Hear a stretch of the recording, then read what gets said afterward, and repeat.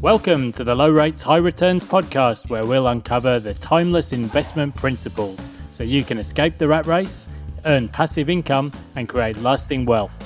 I'm Pete Wargent, investor and financial coach, and I'm joined by Stephen Moriarty, private investor and the co-author of our new book, Low Rates, High Returns. In each episode of this podcast, we talk about the crucial concepts around managing your own money, how to invest, when to invest, and the key lessons we've learned along the way about generating passive income. The things we discuss in this episode shouldn't be taken as financial advice, and we recommend you reach out to a licensed professional advisor who can help you with your unique circumstances. Enjoy the show. G'day, welcome to the Low Rates, High Returns podcast with me, Pete Wargent. I'm here with Steve Moriarty. As always, g'day, Stephen. How are you, mate? Oh, well, I won't ask that because you're terrible. So, yeah, I've been a bit crook, actually. Yeah, this we were just saying before we came on, I think this is day 6 and I'm well and truly over it. But as far as I'm aware, it's not a virus, or at least not a lethal one. The things we do for the Low Rates, High Returns podcast day. So today is the third episode in our mini-series on the top 10 books on investment or investing. So today, 2 more books. We choose one each. So, Steve, let's start with yours today. What is your selection? My selection is a book called Bull, A History of the Boom, 1982 to 1999. But I actually think it's 2003. I made a mistake there. By a lady called Mahar.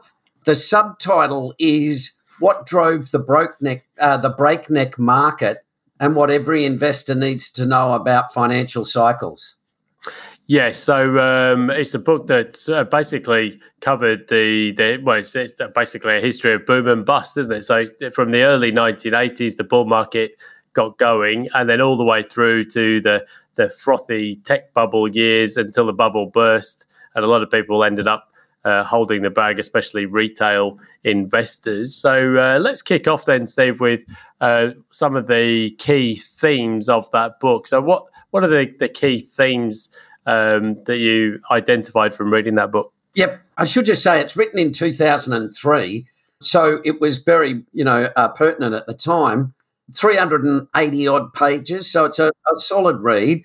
It only deals with the US bull market, but I'd like it, and I think it's really relevant now because as you read it, you sort of, in my mind's eye, I'm ticking off all the points going, yep, that's what's going on at the moment. Yep, that's what's going on at the moment. So I think my overall comment is it's a really good book to read to understand how cycles work and what sort of things that you look for, that rather than just, you got a high CAPE ratio. Oh, okay, well, that means there's trouble. There's a little bit of a sort of a sequence that she goes through. But it's really good because it's a mix of investment history, but it gets down into the sort of grittier details of the bull market.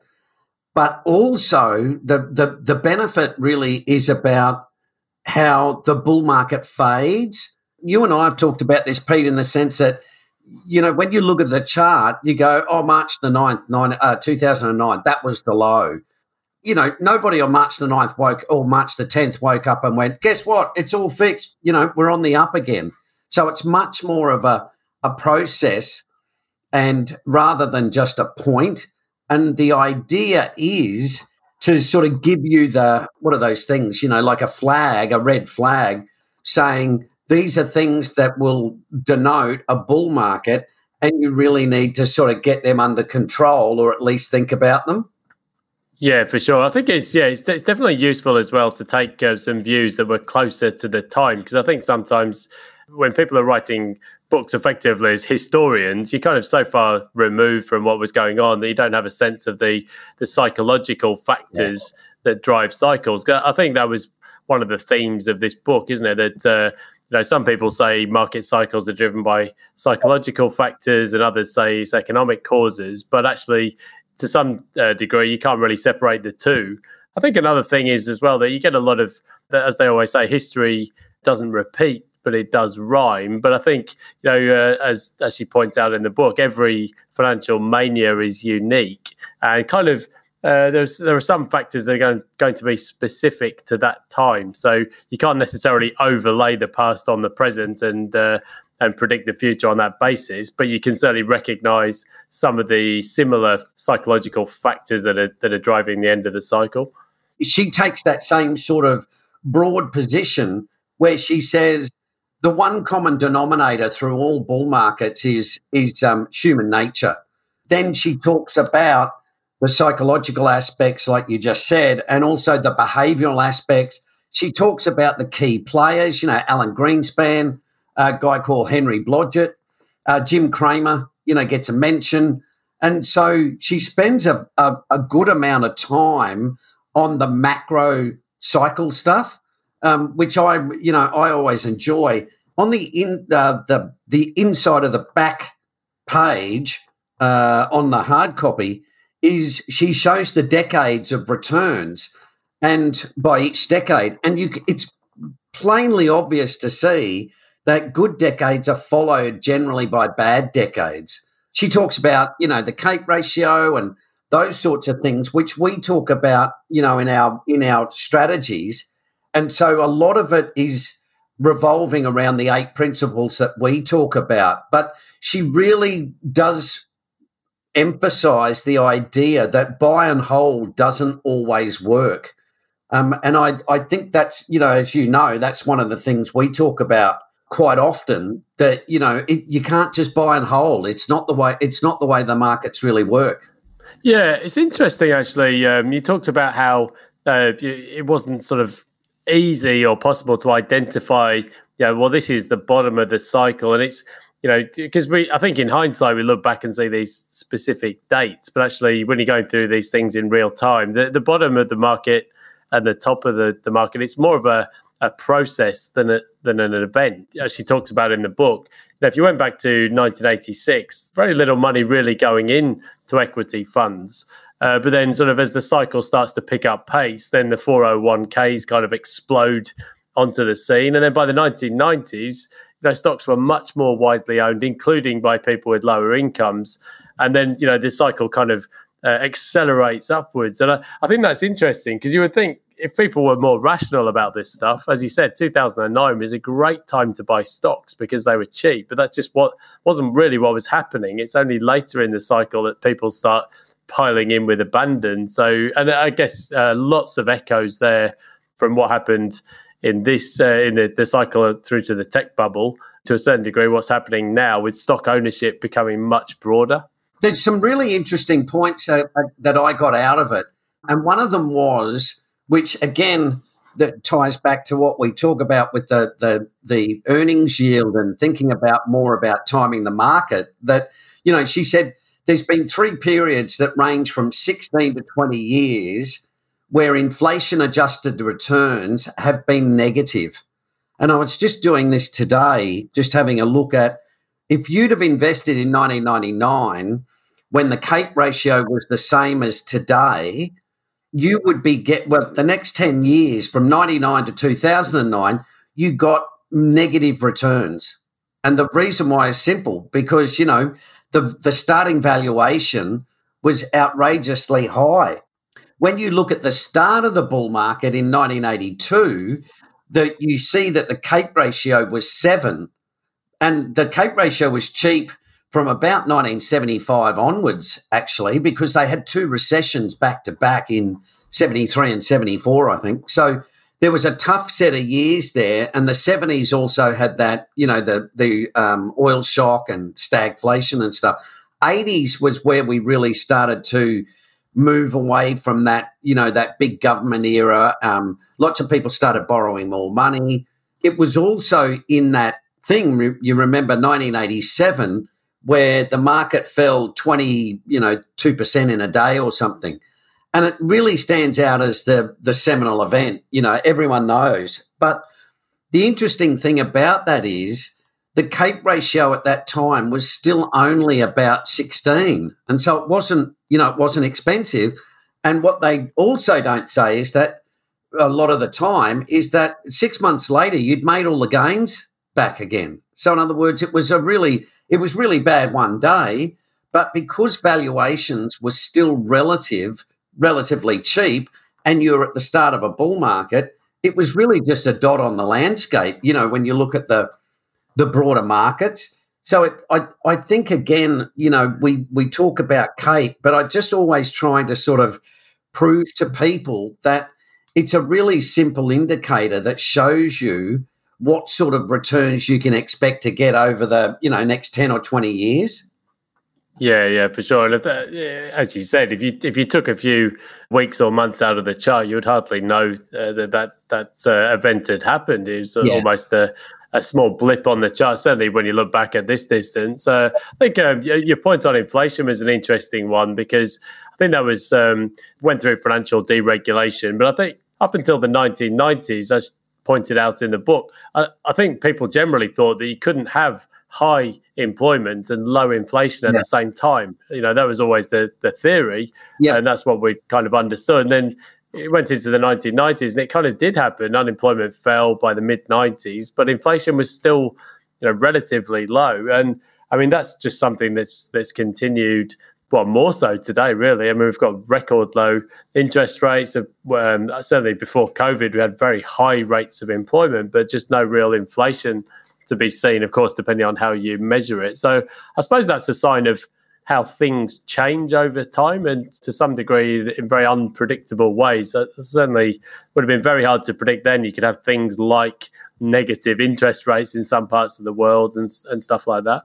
The thing I think with inflation, Pete, is most people have actually got it wrong. And I throw myself in there. And what I mean by that is that we tend to think as soon as there's a bit of spending, oh my God, we're going to get inflation. I remember in 2010 and 11, there were economists screaming that we were going to have, mainly Austrian types, but, we were going to have hyperinflation because the government was spending so much money. We got zero. It was as flat as a tack. And that was because there was so much spare capacity in China, unemployment and all that sort of stuff. So, and in those years since, as you've mentioned, unemployment's been generally low and inflation's been as dead as a doornail. It's so bad now they're trying to create inflation, let alone, try and slay it like we did when we had the bull market here in 82. So one of the interesting points I think she points out is, and again, this is what you and I talk about with the average return of, 8 or 10%. What she says is, that's over 72 years. What she says is basically, well, if you're going to buy and hold for 72 years, great, you'll get 8 to 10%.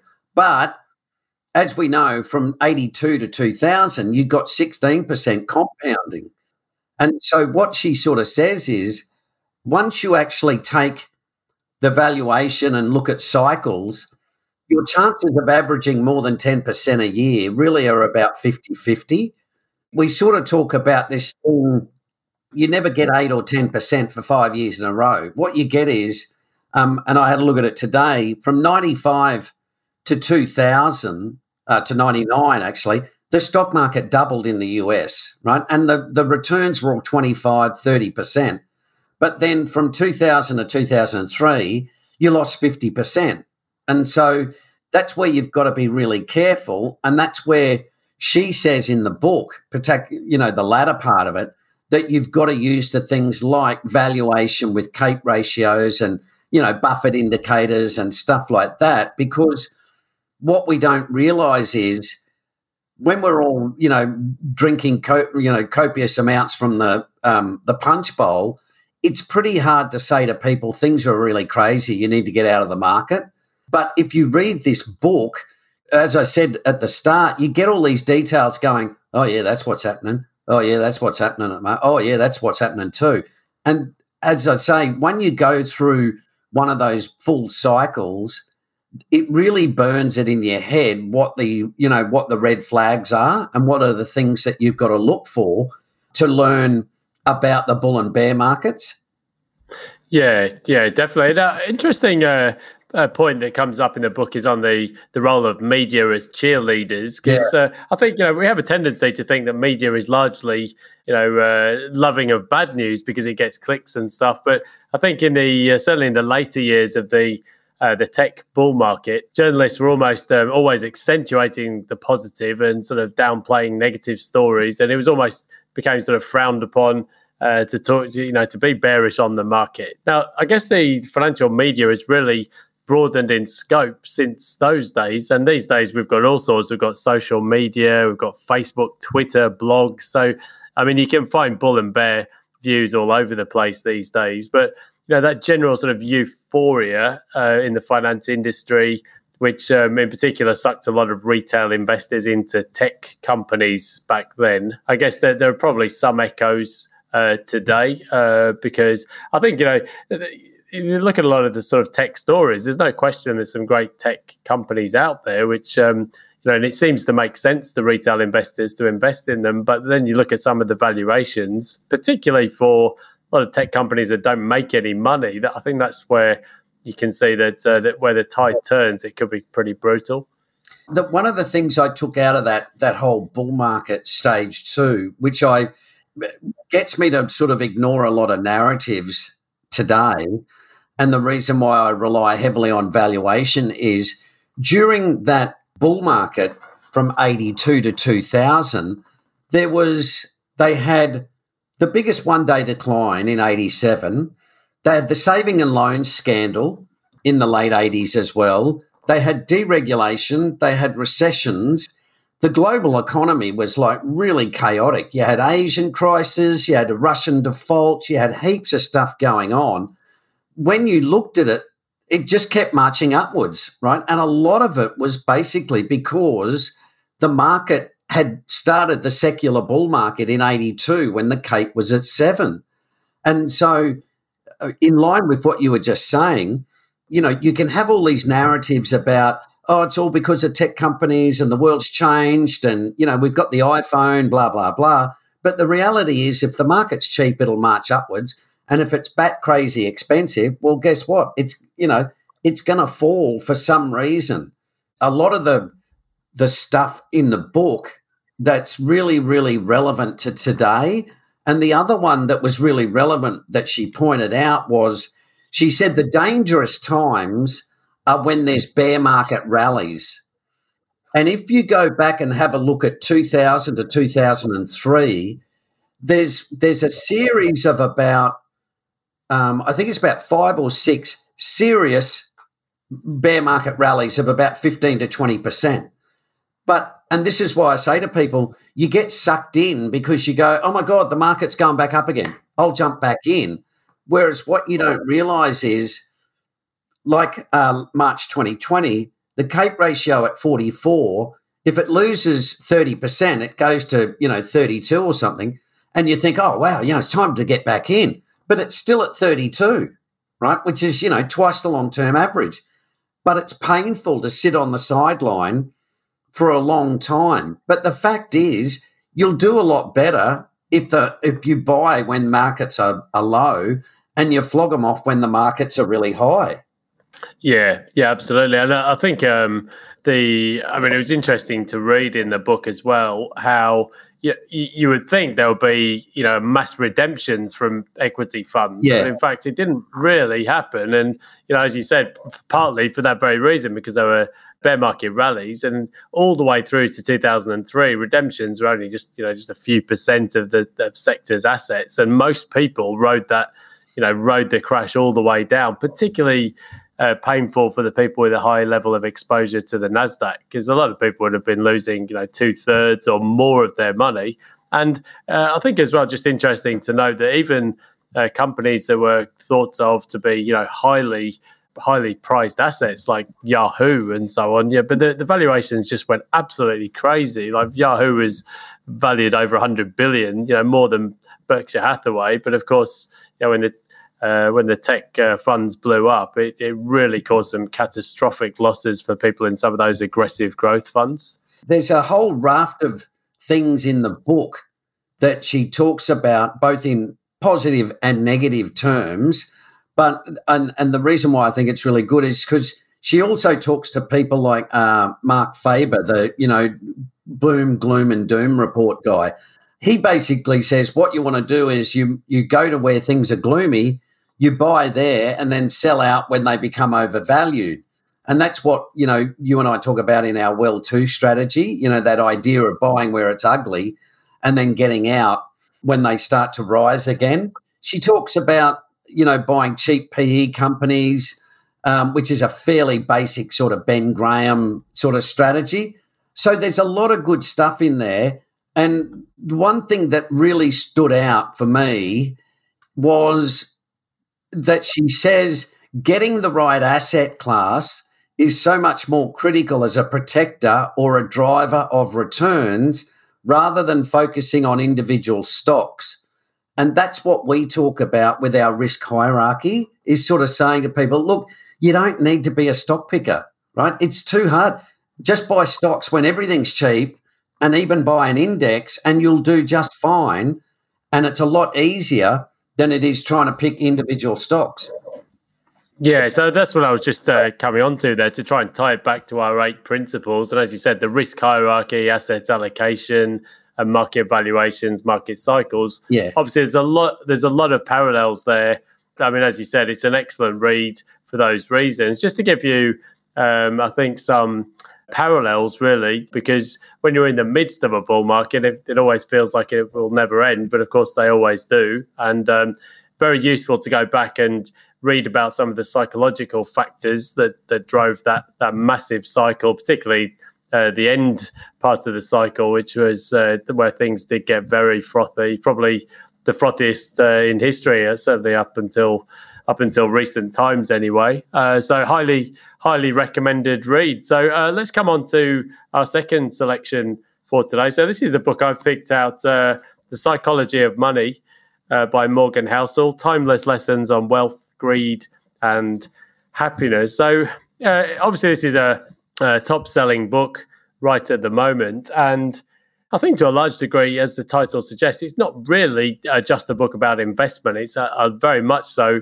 a book about managing your money sensibly. I mean, obviously, investing is a huge part of that, but a lot of it, I think some of the key themes would include, in particular, just avoiding making stupid mistakes. I think, he talks an awful lot about the power of compounding, the importance of taking a long-term view. And I think as well, one of the points he makes on investing is that very often it's not necessarily the person who gets the best returns over any given time period who ends up in the best end position. It's actually the person who just does pretty well for the longest period of time. For people who enjoy anecdotes, there's plenty of those. But as he points out with Warren Buffett, a guy in his 90s who's been investing for 80 years. Of course, his returns have been spectacular, but actually a huge part of it is simply the longevity of Buffett. So, Steve, any sort of thoughts yourself on the book? I know some of the strategies don't necessarily align too closely with what we talk about, but on the other hand, some really interesting themes in there as well. Yeah, I think so. It's funny, Pete, because I think I told you before, when I read it, I was a bit like, oh, yeah, big deal. Yeah, nothing that good. But then when I reread it, I sort of went, oh, right, yeah, there's the risk hierarchy. Oh, yeah, there's the sort of Kelly criterion stuff. Oh, right, yeah, there's the 8 principles. It sort of grew on me a lot more the second time around. It didn't present that much new to me, but, I've been investing for 20 years, so that's no surprise. But I think it's a really good book to start investing, and even a mid-level investor, because there's a good and bad point. I think he tries to cover too much and it gets a bit thin. The benefit of that also is that there's good information in there for people to go, you know what, I'm really going to follow up that one that he talked about compounding, right? Or, the seduction of pessimism is one that he talked about, which I didn't agree with, because I think he gets a little, I think Americans tend to just be a bit overly optimistic all the time. But again, it's a really good book for you to read all of the chapters and then sort of go, oh, there's the things I really want to focus on. So I think it's really important, and I think the anecdotes are really good as well, because a lot of the time, if you just tell people the sort of straight numbers or something, it doesn't really gel. Some people need a metaphor. You talk about, oh, well, what's price and value? I don't get it. Okay, well, think of a punnet of strawberries, right? And if you really like strawberries and they're half price, well, you buy a lot of them. Right, okay. Oh, okay, now I see how it works out. So I think those anecdotes and those metaphors are really good to explain the concepts, behind them. Yeah, very topical with Wimbledon on at the moment. So, you're right. So the book is basically laid out as 20 chapters. So it's almost like 20 short themes. That is one of the benefits of it. It's a pretty short book. It doesn't go on for hundreds of pages. And as you said, it can be a bit of an ideas generator. Probably the chapter that resonated most with me was the third chapter on the concept of never having enough, because I think we also know this intuitively, but it's really interesting to read some of the analogies and anecdotes that he mentions in there. And as he points out, it's probably personal finance is probably the only sphere where somebody who is a financially sophisticated investor with decades of experience can still end up blowing up because they use leverage or they take on too much risk. It's probably the only sector or sphere where somebody with almost no knowledge at all can actually end up doing better, as long as they don't overstretch and as long as they stick to some basic principles, i.e. spend less than you earn, invest in diversified assets and so on, and just let time do its thing. And I think it sort of equates to what Buffett said. Taking risks to acquire things that you don't need is just stupid, essentially. And I think we all know that you shouldn't overstretch, and as long as you do a few basic things very well, you'll do very well over the long run. But it's only when you read some of the stories about people who've they've made millions, but then they just can't stop themselves taking risk, and in the end end up blowing up, that it really brings it home to you. Certainly, at some point, you've got to stop the goalpost from shifting and just be happy with what you've got, and just don't take on, don't make stupid decisions, because you'll do just fine in the long run. Yeah, I think one of the things I thought about when I read it was, which is what I often do with authors, is try and work out what personality type they are, because what you find a lot of the time is it underlies a lot of the stuff in the book. I think the reason why you and I like it is because he's the same personality type as us, which is a type 7. So he's generally optimistic. He likes to read a lot of information. He's very sort of, prudent's not the right word, but he's quite thoughtful. And he sets up all of those things that you and I talk about. And that's why I was sort of saying, when I read it the second time, it was a bit like, actually, he talks about a lot of the things that we talk about, which is, beneficial, of course. But I think there was a couple of, what you talk about there, and I was thinking about it today, because it's really hard to know what is enough. I've only seen a few people who say, it might be 5 million or whatever, but have a figure that say, yeah, that'll be enough. But then the next and the interesting step, I think, Pete, which we talked about last week about why you should learn about investing, is because you can have enough, so to speak, but if you get belted in a market drawdown, suddenly you haven't got enough. And so you've got to know how to invest money, and that's the beauty of these two books. If you look at it and go, okay, I understand how bull and bear markets work, and I understand the broader philosophical stuff that Morgan Housel talks about, the books actually marry really well together with that point that you were saying, which is, well, when do I stop? And I think, you and I have sort of covered that you don't really stop. You just do the things, you just convert to sort of doing the things that you like doing, and just making sure that you manage your money in a sensible way. Yeah, absolutely. Yeah, I think there's a couple of things that come out of that. One is the concept of how you will change over time. Yeah. Because I think in the real estate world, you often see these 10-year property plans, and it's a bit like I'll save up, buy an investment property, and then maybe in 2 or 3 years' time, I'll do another investment property, and these are the projections and so on. But which is great. It's good to have a plan to work towards. But then I look back on my journey, and it's like, well, as we talked about on a previous podcast, I was working in Sydney, and then I was working at a full-time job, and then I thought, no, I've had enough of this, and I went traveling for a year, and then decided to go off and do my own thing, and that just took me off in a completely different direction, and then ended up in Queensland. It's like, if I tried to sort of predict that in hindsight, no plan would have factored in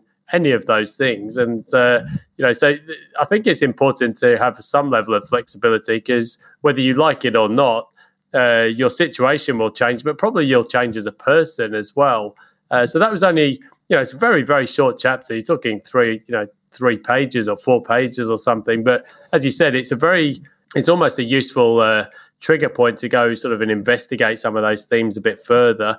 And I think one of the other themes or points that he makes is about how we're all influenced by what's happened while we've been alive, whether we like it or not. And as you said about a lot of people of his own generation being very, very bullish on stocks, but to some degree, that's what a lot of them, that's all they can remember. 2009 to 2021 has just been one big bull market. So, of course, they tend to be optimistic because that's all they've seen. But I think the same applies to, like the post-war generation was worried about security, and they didn't borrow, and then my parents' generations were, terrified of high interest rates and high inflation, whereas now people have got used to the idea of low interest rates, low inflation. So the way in which we're also influenced by what has happened during our own adult lifetimes. Yeah, I think I remember reading, after the war, everybody was worried about nuclear weapons. And I remember reading Ben Graham, where he discussed about, the threat of nuclear war. So, that was the overarching theme that a lot of young people today don't really understand or realise what their parents, what the sort of zeitgeist of the time was. Just as you were saying today, they did an investor survey last week. I can't remember who did it, but American investors are expecting, get this, over the next 10 years, 17% per year. That's what they're expecting to get in investment returns. The last time they expected that was around 2000. And so we all, there's a bit of a flag for you if you're thinking that you're going to get 17%. But it just underlies again the point in both the books, where Housel talks about change, both internal in yourself, but also how the market changes as well. And Maggie Mahar talks about that by saying, when everybody's drunk at the punch bowl, everybody thinks it's just going to get better and better. And the reality is that, you get a serious dose of mean reversion. She sort of talks about that and talks about Taleb's, payoff and probabilities, which is another one that you and I talk about, by saying, well, the market might go up 10%, and there's an 80% chance that it'll do that, but there's a 20% chance that it'll crash 50%. And if that happens, well, that's not a really good payoff. So why would you have a lot of money in the market when, like today, you got a Cape at 38, you got crazy property markets, you got crazy stock markets. And so that was what I was saying about Housel, like the one point that I differed on was that, don't buy pessimism. And my argument is along the same lines as what Maggie Mahar said, which was basically like, listen, there's some times that you shouldn't be in the stock market, you should be in the property market, or you should be in the gold market or something. So other than that, I reckon it's a really good read for sort of newcomers and even, mid-level experienced investors. Yeah, completely. Yeah, I mean, it does actually have a chapter on surprise, because surprising things come along. But as you said, I think you could probably overlay that with a CAPE ratio, which would solve a lot of the problems for you, because surprises tend to be a lot more punishing when markets are coming from a high base. Yeah, no, I don't need to go through all of the themes, but I think there's a couple that would be familiar. One thing, you've got to try and run your own race and don't take your financial cues from somebody who's playing a different game, because you just never know, if somebody else they might have inherited a lump of money, or, you know, other people might have different goals from you. And I think that's especially true in the euphoric stage of the cycle. I think, you know, when people are telling you, oh, well, I've made millions, you know, like on you know, some random investment, you just got to remember to run your own race and not get sucked in. And I think, as he points out somewhere in the book as well, that those are the points of the cycle that people are most likely to fall prey to scams or sort of less, well, people with less integrity than they ought to have. And, you know, I think just some really basic, simple themes on, you know, the results you can achieve from compounding, and how, you know, people like Buffett have made the great bulk of his wealth after 65, you know. So, but I think particularly for me, just the things I really enjoyed, the things like, you know, the concept of getting wealthy versus staying wealthy, not taking stupid risks, and just having a reasonable and rational approach instead of swinging for the fence all the time. I think, as you said, you'll find if you read the book, there's 20 ideas for you that you can go away and explore in more depth, and you know, just a really good read. So so I think let's basically wrap it up there for today. So next week, 2 more books for you in the mini series, and thanks for joining today. And hopefully by next week I'll actually have my voice back and be not sniffling all over the microphone. So thank you for joining today, and we'll see you next week. Cheers, folks. Cheers. Thanks for listening. If you enjoyed this episode and you want to know more, you can download a free chapter and extra bonuses from our new book, Low Rates, High Returns. Just visit www.lowrateshighreturns.com/book to download your free copy. The things we've discussed in this episode shouldn't be taken as financial advice, and we recommend you reach out to a licensed professional advisor who can help you with your unique circumstances. Stephen and I are both on LinkedIn and Twitter, so do reach out and connect with us. And finally, it'd be great if you could subscribe and leave us a review. It really helps others to find the show. Now take care and invest wisely. Cheers.